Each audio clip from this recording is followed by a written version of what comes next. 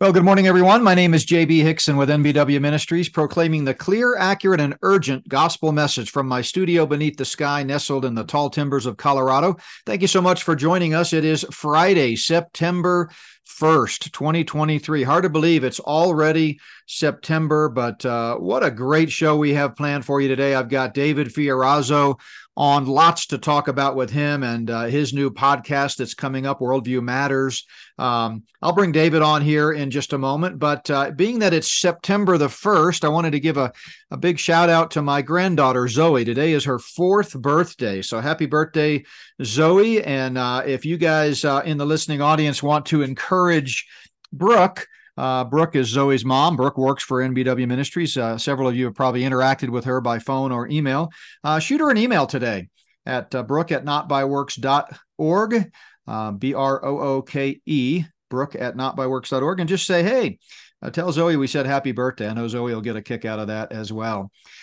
So before I bring David on, just a couple of more announcements here. We've had a great week already this week with some podcasts. And if you haven't had a chance to check it out, be sure and go to notbyworks.org, click on the podcast tab, and you can see what's listed there. We had Randy on yesterday for World Events Update. That normally happens on Wednesday, but because of some construction around here, we had to push that off until yesterday. So that's Thursday. And then we had, of course, Prophecy Night was Tuesday night. And we talked about reasons the church will not go through the rapture. And remember, that's our last Tuesday night, Prophecy Night, for a while anyway. We're taking a break as I hit the road for some travel this fall. And then I was on Tuesday with David's friend, Mary Danielson, at Stand Up for the Truth. We talked about A Tale of Two Beasts, and that was a really compelling interview, the coming AI facilitated religion. And speaking of the coming AI facilitated religion, my brand new book went on sale today, Spirit of the False Prophet, the Rise of the Global Technocracy. And so I encourage you to check out spiritofthefalseprophet.org, spiritofthefalseprophet.org, and that's where you can kind of learn all about the new book. We've listed the whole preface there for you. You can read it. We gave a kind of a summary at the top of the page.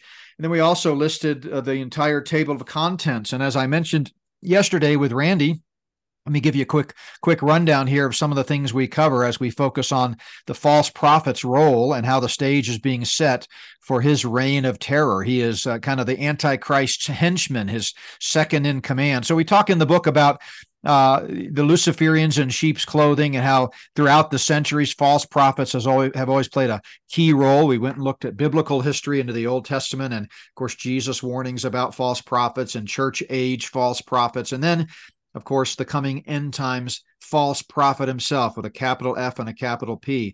Then we got into some technocratic tyranny and talked about how the Luciferians have been striving to rule by technology and they're worshiping at the altar of technology, and talked about transhumanism and global hegemony and the twilight of America. And then I have a chapter on Yuval Noah Harari, a wolf in wolf's clothing, as I call him. He doesn't even try to hide his unashamed Luciferianism. And he really is one of the best candidates, I think, today to be the false prophet if the Lord were to come back in our day.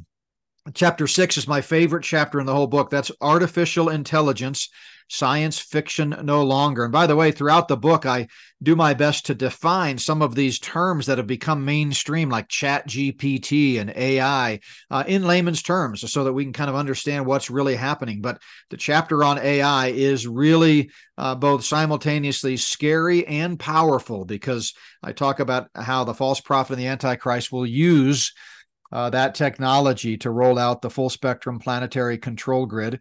One of the other reasons I love chapter 6 is because I have a section in there where I had a dialogue with AI Jesus. That's right. There are at least 2 that I've seen, artificial intelligence apps out there that portend to be Jesus Christ himself. They're imitating him and taking his place, if you will. And people are flocking to it by the thousands, having conversations with this fake Jesus.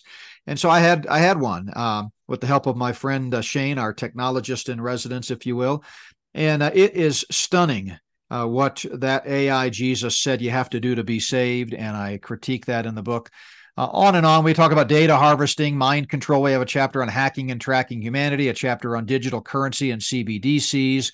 And then at the end of the book, I give a practical chapter on how to escape the prison planet. How can you fly under the radar and kind of keep your digital footprint to a minimum? So I hope you'll check it out. Spiritofthefalseprophet.org. We're taking orders now. Inventory should ship later this month, but you can go ahead and order it now, and yours will be the first to ship out. All these pre-orders that are coming in today and over the next few days will be the first ones at the top of the stack to be shipped out as soon as our inventory arrives. And so spiritofthefalseprophet.org, you can check that out at your leisure, and spread the word as well. We want people to get this book. I'm really, really excited about it, David. It's I think I like it better than the Spirit of the Antichrist books. It's just so just current, and so much is happening, and it really kind of gives us a glimpse of what's going to happen in that coming technocracy. So, David, we want to start with a scripture before we get to our subject today. Today, we're going to be talking about America's rapid downward spiral with David Fiorazo. And we read in Romans chapter 15, verse 4, "For whatever things were written before were written for our learning, that through the patience and comfort of the scriptures we might have hope." And, you know, the Bible was written over a period of 1,500 years in 3 different languages by 40 different human authors. It started in 1446 BC during the wilderness wanderings as Moses penned the words of the first 5 books of the Bible. And then by the 400s BC, the Old Testament was complete. And we come to the New Testament in the 1st century. After the time of Christ, the early apostles and believers, under the inspiration of the Holy Spirit, wrote the 27 books of the New Testament. And this is one of them, Romans, written on Paul's 3rd missionary journey around 57 AD. And he refers back here to the Old Testament scriptures and how they were written that we might have hope. In 1 Corinthians, written about the same time as Romans, Paul wrote it on his 3rd missionary journey as well. He said, "Now all things happen to them," talking about Old Testament saints, "as examples, and they were written for our admonition, upon whom the ends of the ages have come." This is the final age. The Bible calls the church age the last days, because the only age to come is the kingdom age, when Christ will come back and rule in perfect peace and righteousness and justice. And so Paul says, in light of that, let him who thinks he stands take heed lest he fall. So, David, I am so excited to have you on the show today. I know you're one of the busiest guys on the planet, but thanks for making time. And before we kind of get into some of the news items that demonstrate we are headed in a scary direction, take some time here and fill us in on what's going on with David Fiorazo Ministries and the upcoming podcast and conferences. Anything you've got, fire away. Sure. Well, thank you for having me, JB. Always a blessing to speak with you. I love you, brother. I appreciate your friendship. And starting the new podcast, the new TV, it's a video show. The website is worldviewmatters.tv. People can subscribe and get email updates to see whatever guests are coming up and what we have going on. And that's worldviewmatters.tv. So you will be my first guest. I want to put that out there. It's gonna be fun. Wait a minute. I agreed to be the first guest, not realizing it is video. That means I gotta put on a shirt. I can't just be in my pajamas and do the audio podcast, right? I gotta dress up. No, yeah, you're gonna have to shave and clean up a little bit for that, JB. Yeah, that's right. No, I can't wait. Thanks for that.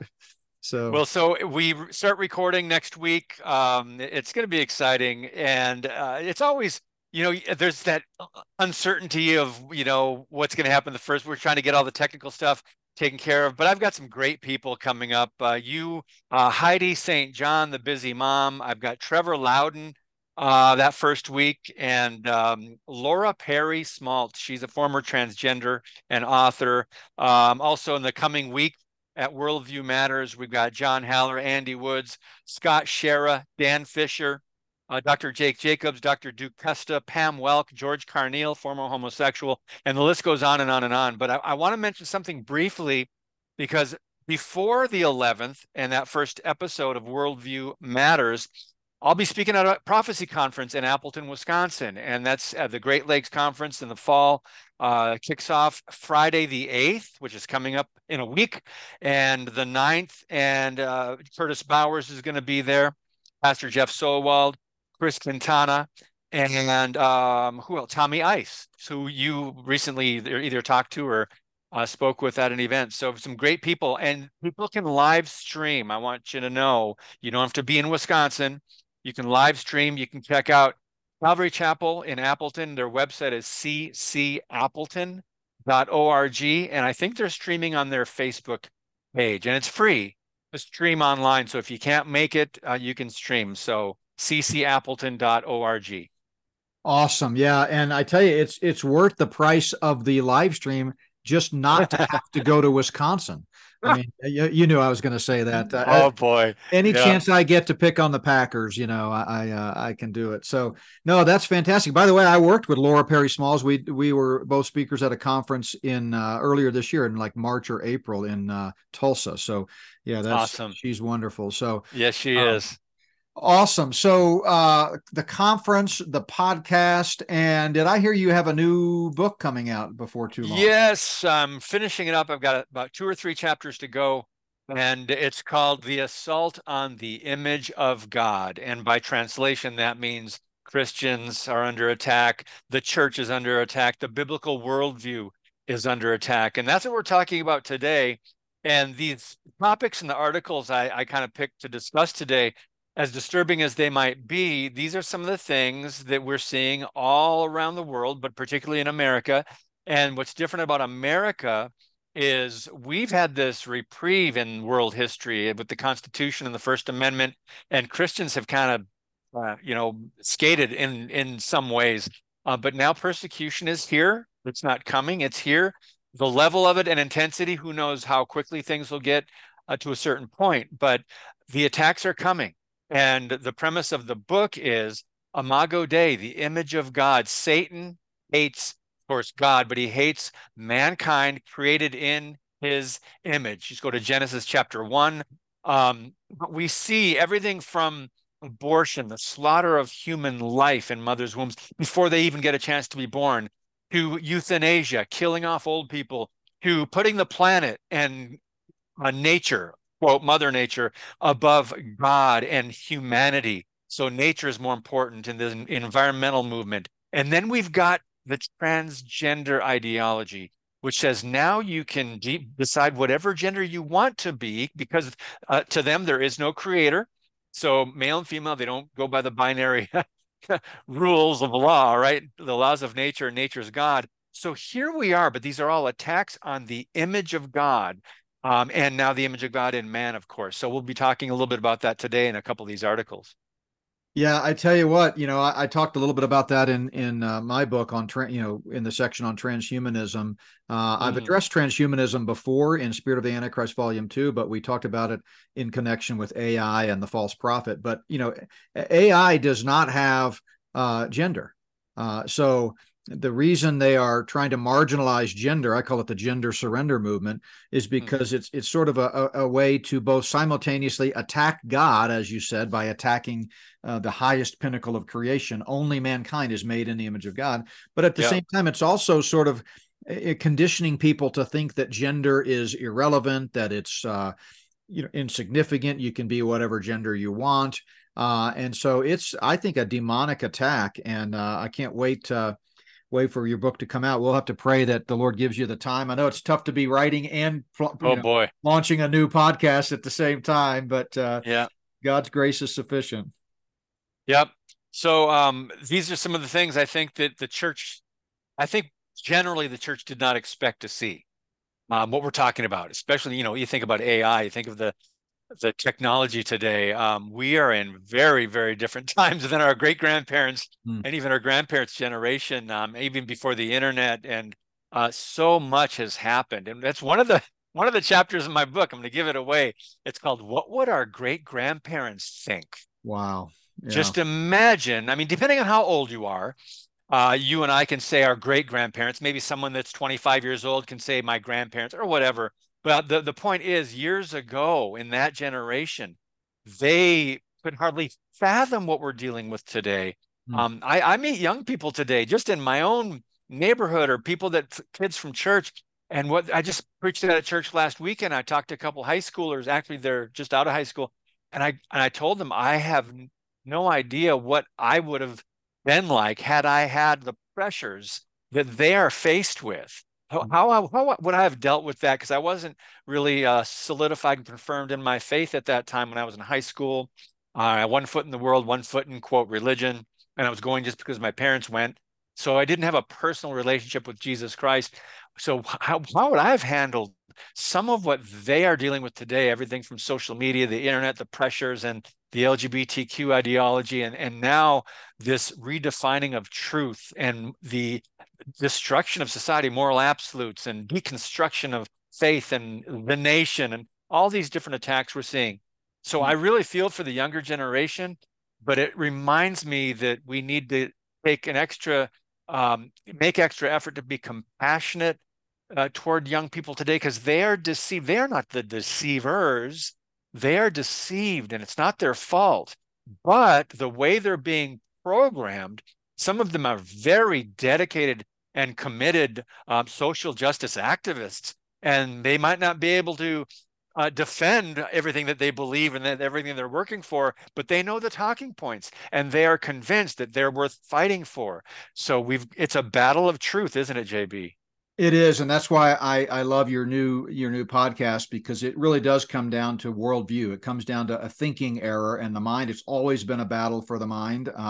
We've Yeah. got to take every thought captive. We've got to set our mind on things above. We've got to avoid, as Paul said in Colossians, being taken captive by the philosophy of this world. Talking about the young people, one thing that I've noticed, we travel a lot, Wendy and I, and often Brooke and Zoe go with us. But this last trip, we just got back from Dallas, was just me and Wendy.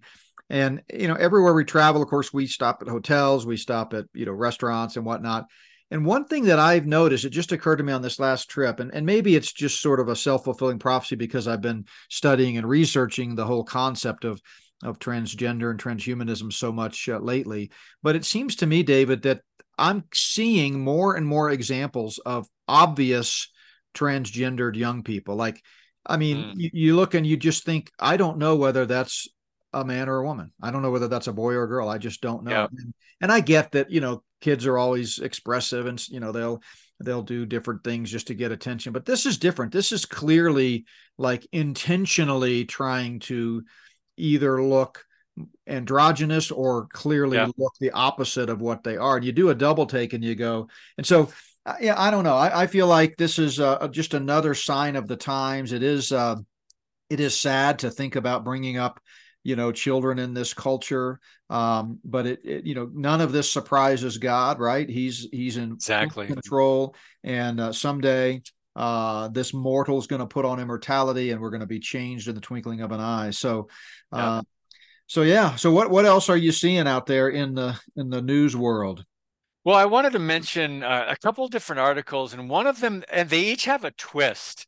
It's not just about the headline, it's about something interesting within the story itself. And this one, over at harbingersdaily.com, in contentious religious freedom debate, Congressman insists it's too far for Christians to call Jesus the only way. Mm. And I'll start from the end of the article where it says, for 2,000 years, Christians have claimed that salvation and reconciliation between God and man can only come through a personal relationship with Jesus Christ. And the fact that a sitting member of Congress finds one of the most basic claims of Christianity bigoted displays a stunning lack of awareness about the world's largest Mm. religion. Mm. But the interesting thing here, JB, it all started when a member of Communications for Ohio Right to Life and a former Trump campaign official tweeted, "There's no hope for any of us outside of having faith in Jesus Christ alone." You and I Amen. would shout a hearty amen to that. But in this day and age, that's pretty controversial. Why? Because it sounds so exclusive. Mm. Um, but here's the person that responded, Representative Max Miller.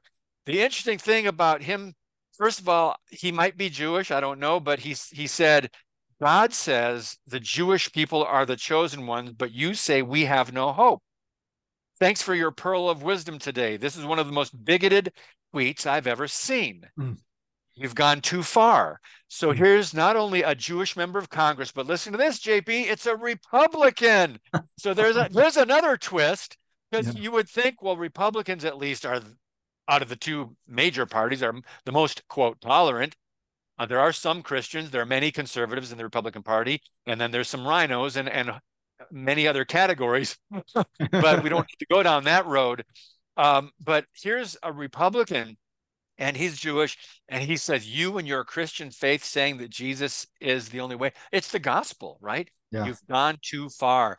Do you remember, boy, 5 years ago, roughly, where there's a member of Congress that said, what you deem to be God's will is no interest in to the House of Representatives. He said that on the House floor. Jerry Nadler, Oh boy. Yeah. Democrat from New York, Jerry Nadler said that, God's will is of no concern to this House. In other words, Congress could care less Mm. about the God of the Bible, the one true God. We're all about man. We're all about politics. But this is, of course, not surprising from a congressman. But the fact that he's calling Christianity is a pretty big religion, now he's saying our basic gospel, the basic gospel, the true gospel, which is the power of God to salvation, is you've gone too far, Christians. You can believe it in private, but don't bring it out in public. Don't bring it to the House of Representatives. Don't tweet it. Don't put it on social media. So I find this to be another degree, JB, of hostility toward the Christian faith. And I write about this in my new book as well. Yeah, I mean, that congressman who said it's the most bigoted thing he's heard, not only is he, you know, naive and not, clearly uneducated in the biblical scriptures, Yeah. he also sounds kind of like a snowflake to me. I mean, if that's the most bigoted thing you've ever heard, you live a Boy, pretty sheltered life, you know what I mean? I was thinking But that too. Yeah. but yeah, I talked about that in Dallas at the Hope for Our Times conference with Tom Hughes about apostasy being one of the signs of the times that we're getting closer to the return of the Lord. And under that heading of apostasy, I specifically mentioned the rise in inclusivity, the view that multiple pathways will lead to heaven, but the faith that Jesus demands is an exclusive faith. Getting to heaven is not a buffet line at Luby's. You don't get to pick and choose which one. I think I'll have a little bit of Islam, a little bit of Buddhism. No, Yeah. Jesus plainly said, I am the way, the truth, and the life. No one comes to the Father except through me. And more than 160 times, the New Testament plainly states you have to believe in Jesus in order to have eternal life, period. And so, yeah, I get into that in my discussion about that AI Jesus, the fake Jesus, in my new book. And it's just stunning. But that's what we're going to be facing more and more. I think it's already happening, of course. I mean, exclusivity has been under attack for several decades, but it's now getting to the point where people are getting called out for mentioning it, just as you read in that story. And we're going to have to steel ourselves. But sadly, David, I think the church is ill-equipped to handle it. I think most believers will cower in the face of Yeah. that pressure, and they will say, well, yeah, maybe you're right. Maybe you can, maybe Jesus isn't the only way. What do you think? Well, when you said that, I thought of this book by Eric Metaxas, Letter to the American Church. That's his book. He's written, of course, on Dietrich Bonhoeffer and Silence in the Face of Evil is itself evil. And he says, where did we in the church suddenly get this idea that these issues out in culture, the evils that are affecting our neighbor and are affecting us, they're somehow now deemed political, so we shouldn't address them or Yeah. talk about them? Where did we get this idea? Because you can't compartmentalize Jesus. No. He is we live for Christ. He is our life, not just part of our life. So there's some very good points to be made. But yeah, this is the mentality of the church, and it's been, I think, brewing for many, many decades. It's probably maybe the Johnson Amendment in the 1960s didn't help, because pastors said, "Oh no, now I can't talk about anything from the pulpit that's maybe political because I don't want to get my 501c3 revoked," which is a lie. And we can go talk more about that. But yeah, it also affects everyday believers. If your church leaders are not addressing these issues, other people are not equipped to talk about them. I mean, unless most people, if they're solid remnant believers, like probably listeners to your podcast, they know what Scripture teaches. They dig in, they study the Bible, they watch good teachings, and they are well equipped. So they do know that we can't just sit back. Apathy is not an option. I mean, Jesus warned in Mm. Revelation 3, the lukewarm church of Laodicea, and just a lot of other warnings too that on the church of Ephesus. I'll take away your lampstand, and now there's just nothing but rubble in Ephesus. There's no church there. There's just remains because they left their first love, and so we shouldn't hide our light. The very thing that could point people to Christ and expose the darkness, we are keeping, I like to say it, behind church walls and not going out into our culture as salt and light. So yeah, that's a problem today. Yeah, I mean, we're really going to have to have thicker skin and really toughen up. And we worry about the lockdowns and medical tyranny and all of Yeah, the global yeah, surveillance and all of that, and that's what my new book largely covers. But I think this notion of making Christianity a crime, basically, by anybody that claims that you're the only way. Because remember, the false prophet is going to preside over the one world religion. And that one world religion, according to Daniel, is going to be a pluralistic religion where the Antichrist denies all of the gods of his fathers and brings everybody together under one tent. So anybody uh-huh. that claims, in the end times during the tribulation, oh, you have to be a Christian to be saved, that's immediately going to be punishable by death. I mean, they want everybody to take the mark of the beast, which will show your allegiance to this new God. And he's a God that says, come one, come all. Whoever wants, as long Yeah. as you pay a allegiance to me, the false Christ, you can get in. I had to chuckle when you mentioned LBJ because I actually address him in the book because in my Are you chapter, really? yeah, I did because I have a chapter called leading up to my discussion of the future false prophet called Historical Henchmen, Lackeys, and Wingmen. And I talk about the role of a second in command and throughout history. First, I talk about three major ones going back into ancient times with Emperor Augustus, and Marcus Vespanus was his second in command. And then the Middle Ages guy, I can't think of his name off the top of my head, but then I get into Hitler and Joseph Goebbels. But I also have a chapter Wow. on famous U.S. vice presidents that Ah, had very significant roles as a vice president. And LBJ, there's quite a few stories that I tell about him. So he's not the only one, but yeah. So well, we started out with that article on kind of a low note. So something tells me it's going to go down from there. yeah. Well, let's go visit your neck of the woods, JB. Let's go to Colorado and find out what's happening there. There's a Christian coffee shop. It's a new Christian business called the Drip Cafe. And I believe they opened in May or June, but since June, they have had protests outside their doors. And they made the mistake of mentioning biblical sexuality in a statement on their website. That's what their mistake was. And that's their crime, mentioning where they stood on biblical sexuality. And they've been attacked, harassed. Their building has been defaced. Death wishes to the owner. Their windows have been broken. Customers are scared away. There's a guy at times with a bullhorn out front shouting at people who want to go in. So this has affected them financially, of course. But once again, those who claim to be victims and oppressed, the LGBTQ, are the very ones who are hating these Christian business owners who are using mob tactics. The twist in this story is this is a business or a Christian business that's helping the homeless. Their whole purpose is to help take people off the streets, give them practical work experience, and help them with even housing, with finances, with a job at this drip cafe. And so there's really this level of intolerance seen by this activist crowd. Now, the other twist in this, it's not just the LGBTQ.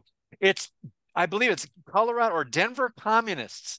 So you've got the Denver communists teaming up with LGBTQ activists, and obviously this is a worldview war, right? We're talking that's one worldview, anti-Christ, anti-God. And so you got to lump the communists, the LGBTQ activists, and socialists and atheists all over there coming against this Christian business, but they've been doing this since June 2nd. And I want to quote the owner, and then I'll let you comment on it because it's in your neck of the woods. And the owner simply said this. He said, it's to the point where where does where does their free speech start to impede my civil rights as a Christian and to believe what I want to believe? He said, my rights are under attack while they're trying to protect the communists' rights, which is super bizarre. And he's making a reference to being in the United States of America, and they're protecting the rights of communists and LGBTQ activists who are clearly doing more than just they're protesting, but yes, they're also violent there. They're really doing some things that used to be against the law in America. But if you do it against Christians now, apparently if it's for a good cause, aka the year of the Black Lives Matter Global Network Foundation and George Floyd riots across the nation in 2020, if it's for a good cause, if it can be justified by the left, then of course they'll let the law slide. So we're seeing a new level of lawlessness. In this case, it's being justified because the owners believe what the Bible says about God, about biblical sexuality. JB, what's going on in Colorado I, anyway? I tell you what, they don't call it Camirado for nothing. Let me tell you, it's and by the way, I want to put a shout out to all the folks at our home church there in Plum Creek Chapel. We've just been growing like crazy. 2 services, the second one's already overflowing. But if you're in Denver, go visit the Drip Cafe.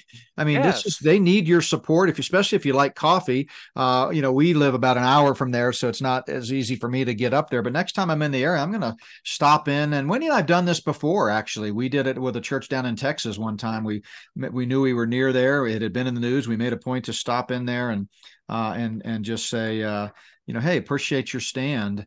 But to Yes. me, I'm looking at your article. By the way, this is an article that David wrote and that he's talking about here, and it's on Harbinger's Daily. So if you go to harbingersdaily.com and click on David Fiorazo, you'll go to his latest articles and info there. But I'm looking at the picture that you posted with this article, or that Harbinger's posted, and to me, all of these protester signs, those are things that make me want to go there anymore. For example, it says Drip Cafe is anti-gay. Well, I'm not anti-gay people. I think we need to love everybody and bring them to Yep. faith in Christ and hopefully help them. But I am anti-gay. You know why? Because God's anti-gay. I mean, not gay people. God loves everybody. We should love everybody. But the practice of homosexuality is clearly not something we should be for. We should not be pro homosexuality. We should be against homosexuality because that's a moral absolute. So to me, I'm thinking, well, good for them. Drip Cafe, man. Let's go. But Yep. yeah, it's just sad. The protesters out front, and if you tried to do that out front of a gay bar, Oh man, my goodness. how you'd be arrested. They would literally arrest you for a hate crime if you tried to protest and block the entrance to a gay bar or gay nightclub. You'd be And you, vilified. yeah, and you would possibly be beaten up with the authorities looking the other way while it's happening. Yes. I just want to mention they do have, or at least when I wrote the article last week, they do have I believe it's a Give, Send, Go link where you can help them if you care to go online and help them because they've lost a lot of business in the last couple months. But the owner's name is Sanchez. He started up Project Revive, and the goal was to bring homeless individuals in and help them break the chains that are holding them down.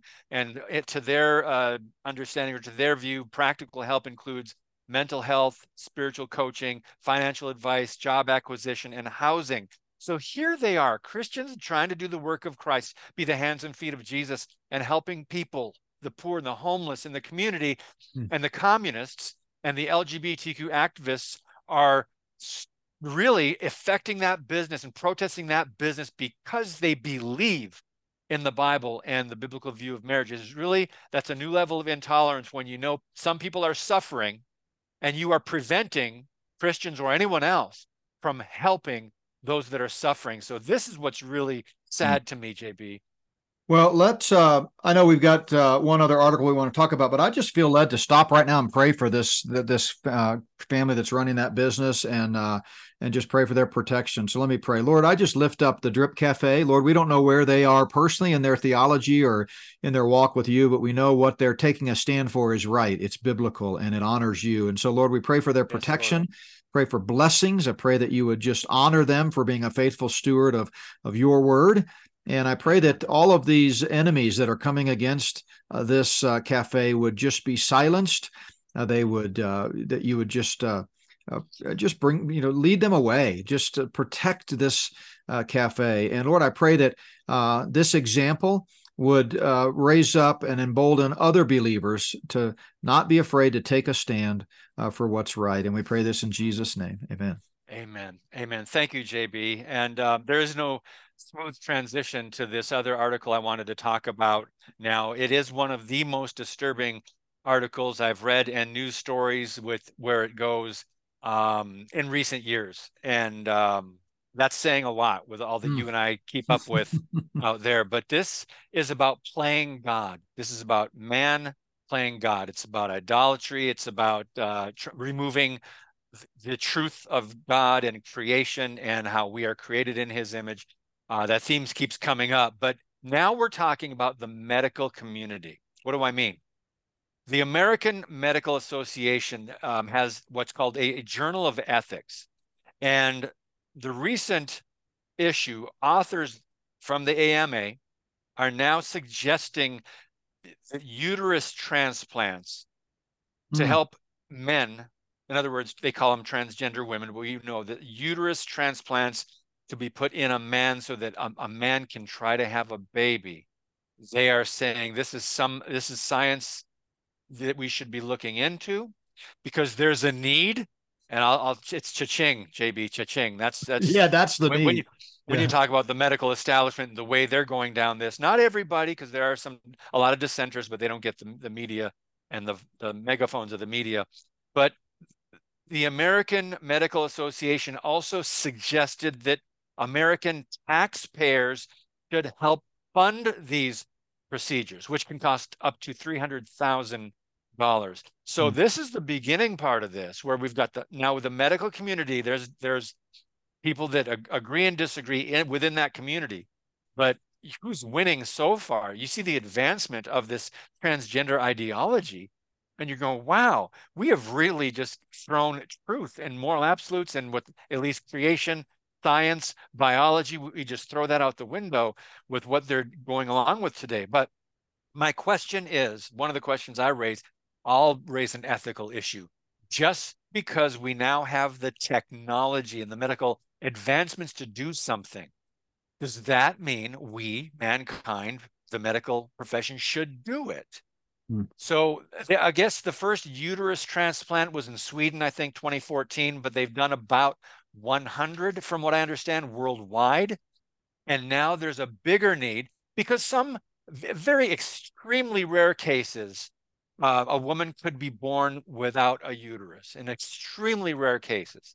So let me jump ahead to something that the University of Alabama was able to accomplish.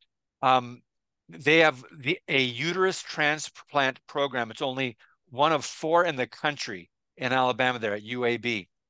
They were able to help a mother who was diagnosed with a rare condition, causing her to be born without a uterus.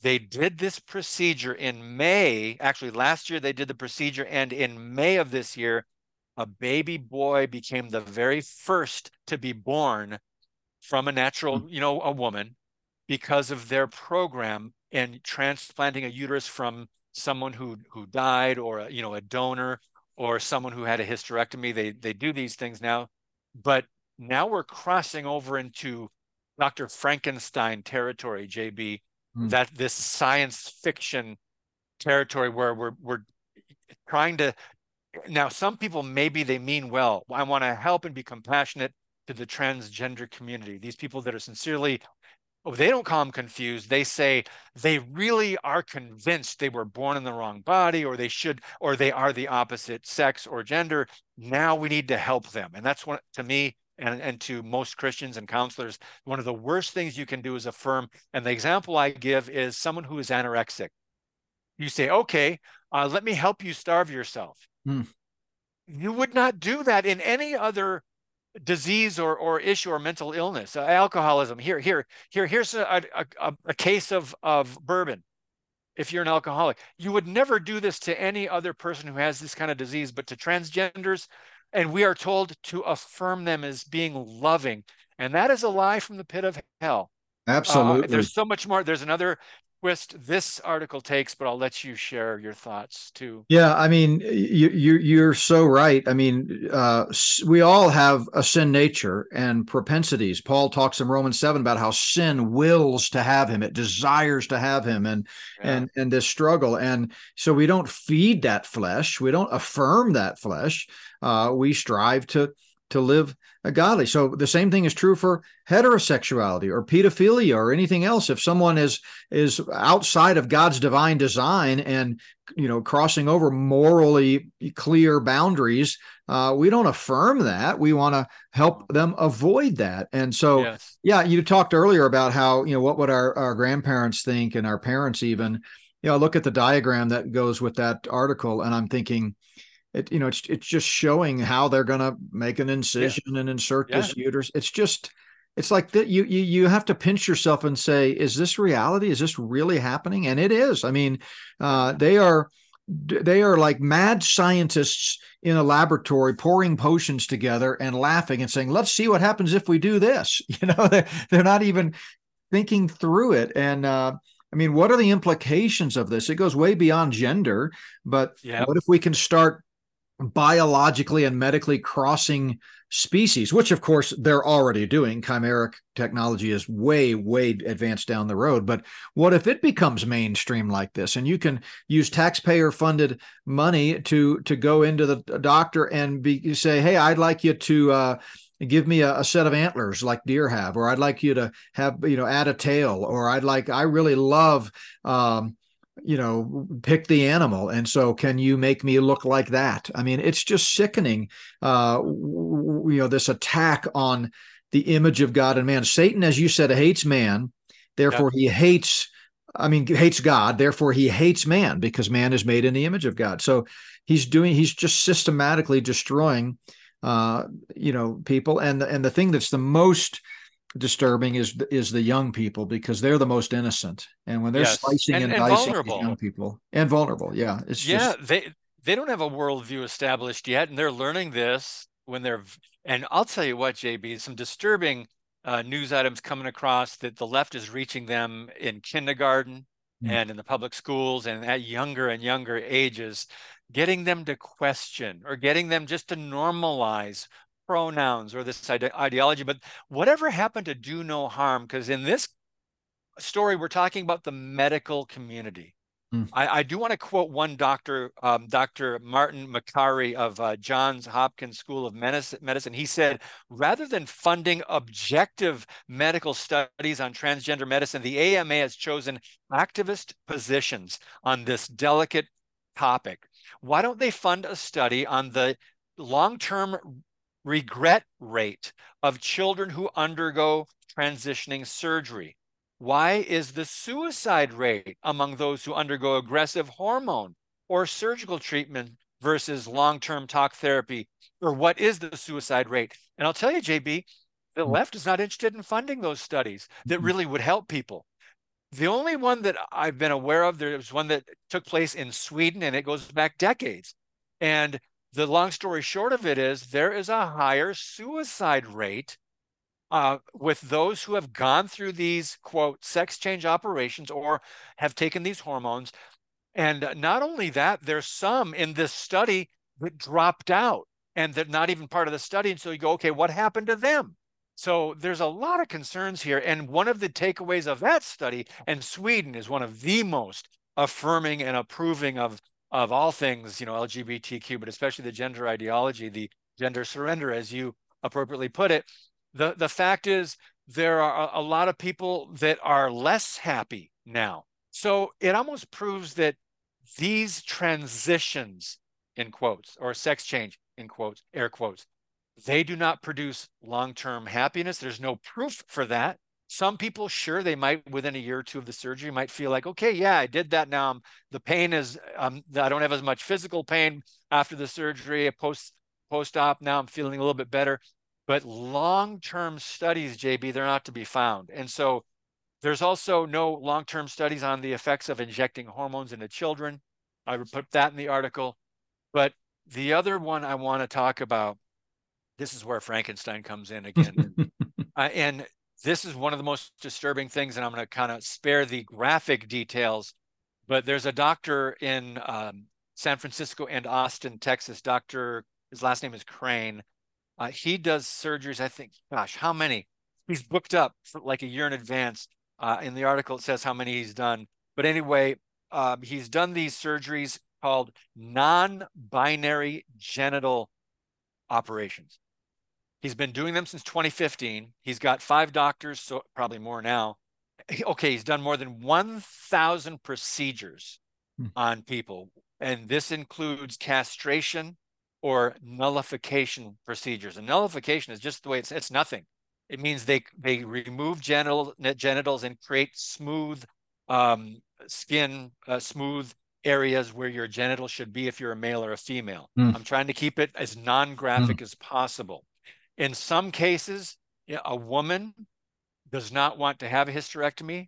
She still wants to have her female parts, but if she's transitioning, so-called, to a male, she wants to have the male part put on. We can say it that way. They're having both. Mm. There are some people that are saying, I want to keep how I was born, my natural parts, but I want to have the opposite sex surgically put on now. So I just put that in the most mild way I can put it. You can Wow. go to davidfiorazo.com and read the details on that article and what they're doing. But this is evil, JB, but it's being endorsed. It's being celebrated as advancements in the medical community. For the American Medical Association to even talk about taxpayer funding of uterus transplants, and now to have these kinds of operations where I guess people are undecided, so they can have both male or female genitals.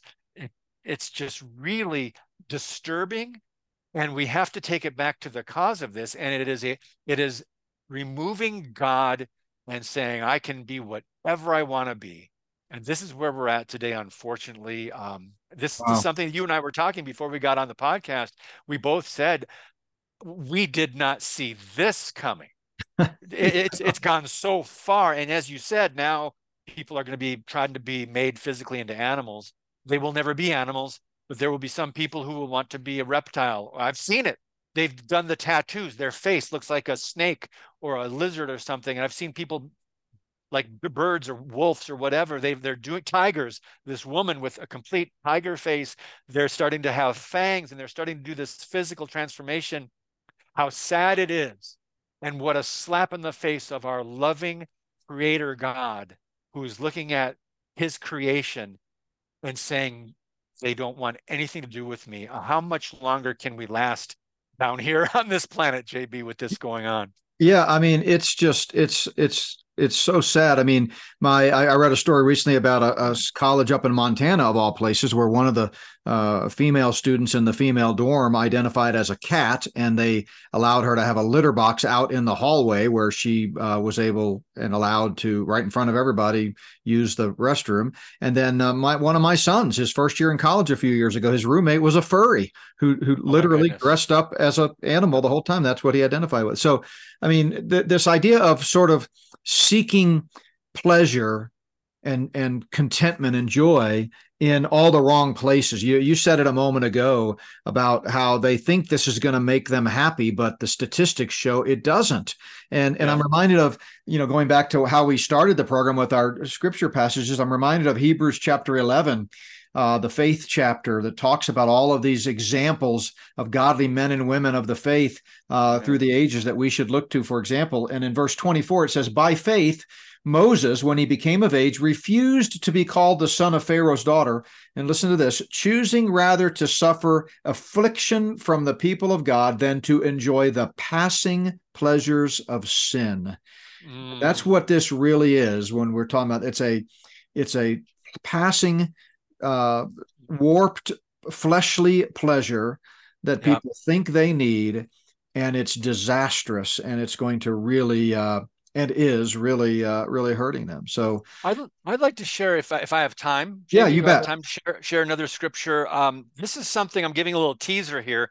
So one of the sessions I'm going to be presenting at the Great Lakes Prophecy Conference in Appleton at Calvary Chapel. Um, I'm going to be sharing this scripture and talking about it, going back to 2 Peter 2. And it says, he condemned the cities of Sodom and Gomorrah to destruction by reducing them to ashes, having made them an example to those who would live ungodly lives thereafter. And listen to this. And if he rescued righteous Lot, now then he's going to describe what he means. How was Lot dealing with the evil in his culture? And this is where we can take away an application here. How do you feel with this wickedness around us, fellow brother and sister in Christ? If he rescued righteous Lot, oppressed by the sensual conduct of unprincipled men, and then verse 8 is parenthetically inserted here. For by what he saw, he meaning Lot, for by what he saw and heard, that righteous man, while living among them, felt his righteous soul tormented day after day by their lawless deeds. Then the Lord knows how to rescue the godly from temptation and to keep the unrighteous under punishment to the day of judgment. I just want to emphasize the fact that God understands. He's not surprised at what's going on. And he knows many of us are grieved. Hmm. But it's okay to feel oppressed by what's going on. It's biblical and it won't be permanent, but we can look at the culture and we can feel, what's the other word? Tormented. It says Lot was tormented by the sensual conduct of unprincipled men. He was oppressed. He felt he was tormented. And if we feel any sense of that, we are in good company, because righteous believers, men and women of God throughout the ages, have seen cultures around them not literally go to hell, but they're the wickedness and the rampant levels of evil. We're just taking it up to another notch here in America, calling evil good and good evil. Yeah. But we are in good company because people throughout the ages, Christians throughout the ages, have dealt with evil in their society. And the question always comes back to us in America now: how do we respond? We can be overwhelmed. Yes, it is dark. Well, we have to get back to the basics of the gospel, what we Yeah. started out this podcast talking about. Yeah. So that's what we need to remember. We are still here for a reason. And there's people, these people, apparently, from what I understand, no one is too far for God to reach. So That's it. we have to be about God's business and keep our focus, our hearts and minds set on him as we live in these days and times. Amen. I couldn't have said it any better. I mean, the ground is level at the foot of the cross. People need Yeah. Jesus there, but by the grace of God go I. And so we do want to encourage our listeners, because I know these podcasts get out there and they stay out there perpetually. We have over 500, approaching 600 on our podcast channel just from the last couple of years. And so you never know when the Spirit of God might lead someone to a podcast as they're doing a search on the internet. And so we want to implore you, if you're listening to this and you don't know the Lord Jesus Christ, he is the answer. He loves you. He died for you. He paid your Amen. penalty. Even though he never sinned, he was in incredible grace and love, willing to take your sin penalty upon himself when he died on the cross and rose again. And having defeated death, hell, and the grave, he now offers freely to all who will trust him and him alone the gift of eternal life. So whatever you're trusting in, folks, if you're trusting in your own goodness, your own good works, your own behavior, if you're trusting in your religion, your baptism, your background, your family, your heritage, it's not gonna get you there. Jesus said, I am the way, the truth, and the life. No one comes to the Father but by me. And he said, verily, verily, I say unto you, whoever believes in me has everlasting life. So I hope you'll trust in him today. And then, as David said, for believers, we want to look to the example of God's word and men and women of faith throughout time, and heed the warnings that were given us and follow the examples, the positive examples that were given us. It's okay to simultaneously say, Maranatha, come Lord Jesus, get me Oh, out of amen. this incredible world, and yet at the Amen. same time stand firm and fight, knowing that we don't know when the Lord's going to come back, and we have a job to do until he comes. Amen. Amen. Yeah, absolutely we do. So friends, keep plugging away, keep doing it, keep the faith. And as I say, I'm going to still on my new podcast, I'm going to say at the end, keep speaking the truth about things that matter. And we're talking about a worldview issue here. We're talking about people that need the hope of the gospel. A lot of them are feeling hopeless, which sends them down this path to destruction. Amen. Self-destruction. All right. Well, so a couple reminders, worldviewmatters.tv. You can sign up Yes. there. The first podcast will air September 11th. That'll be easy to remember. September 11th, looking forward to that. I'm honored to be the first guest. And then spiritofthefalseprophet.org. Spiritofthefalseprophet.org. Check it out. Brand new book just went on sale to the general public today. And I want you to check that out. And I know it's going to be a blessing and really awaken, I think, a lot of people to what is happening all around us. Rise of the Global Technocracy is the subtitle. And then finally, you've got a conference coming up for those in the Midwest. Remind us when that is again. Yes, it's the Great Lakes Prophecy Conference in Appleton, Wisconsin at Calvary Chapel. And that's going to be Friday, September 8th, 1 week from today, and Saturday, September 9th. And the website for the church is ccappleton.org. Live streaming is for free. It's available for those outside of the state. If you want to tune in, myself, Jeff Solwald, Curtis Bowers, Tommy Ice, Pastor Chris Quintana, and mini concert with Bruce Carroll. He's going to be doing some worship Oh man, there. I love Bruce Carroll. Yeah, man, I wish Yeah. I could be there. I love Tommy Ice. I've worked with him forever. He co-authored or wrote a chapter in one of the books that I edited, and we've done lots of Awesome. conferences together. Just talked to him yesterday, in fact. And then Laura Perry Smalls. I've worked with her. Wonderful. So check it out, folks. I know you'll enjoy that conference. Well, By the until way, next time. JB, Yeah. on my bucket list, I want to do a conference with you on my bucket list someday. Okay. Well, Let's put that out there. it would be an honor. So yeah, you let us know and we'll come see how this first one goes there. And there are very few people that I would venture into enemy territory for, but you're one of them. I would come. I would even do a conference at the Packers Stadium there. That's If I right. because I mean they need Jesus, right? No, I'm just Sure, they kidding. sure do. No, they do. Believe it. Actually, Yeah, that G on the top of that idol on the top of the stadium does not stand for God. no, it sure doesn't. That's true of all Green Bay. NFL teams. So All sports, yeah. yes. All right. Well, God bless you, David. Thanks again. And folks, have a great weekend. If you're in the Denver area, come visit us Sunday at Plum Creek Chapel. Services at 8:30 and 10. Otherwise, we'll look forward to a great weekend and we'll see you next time. God bless.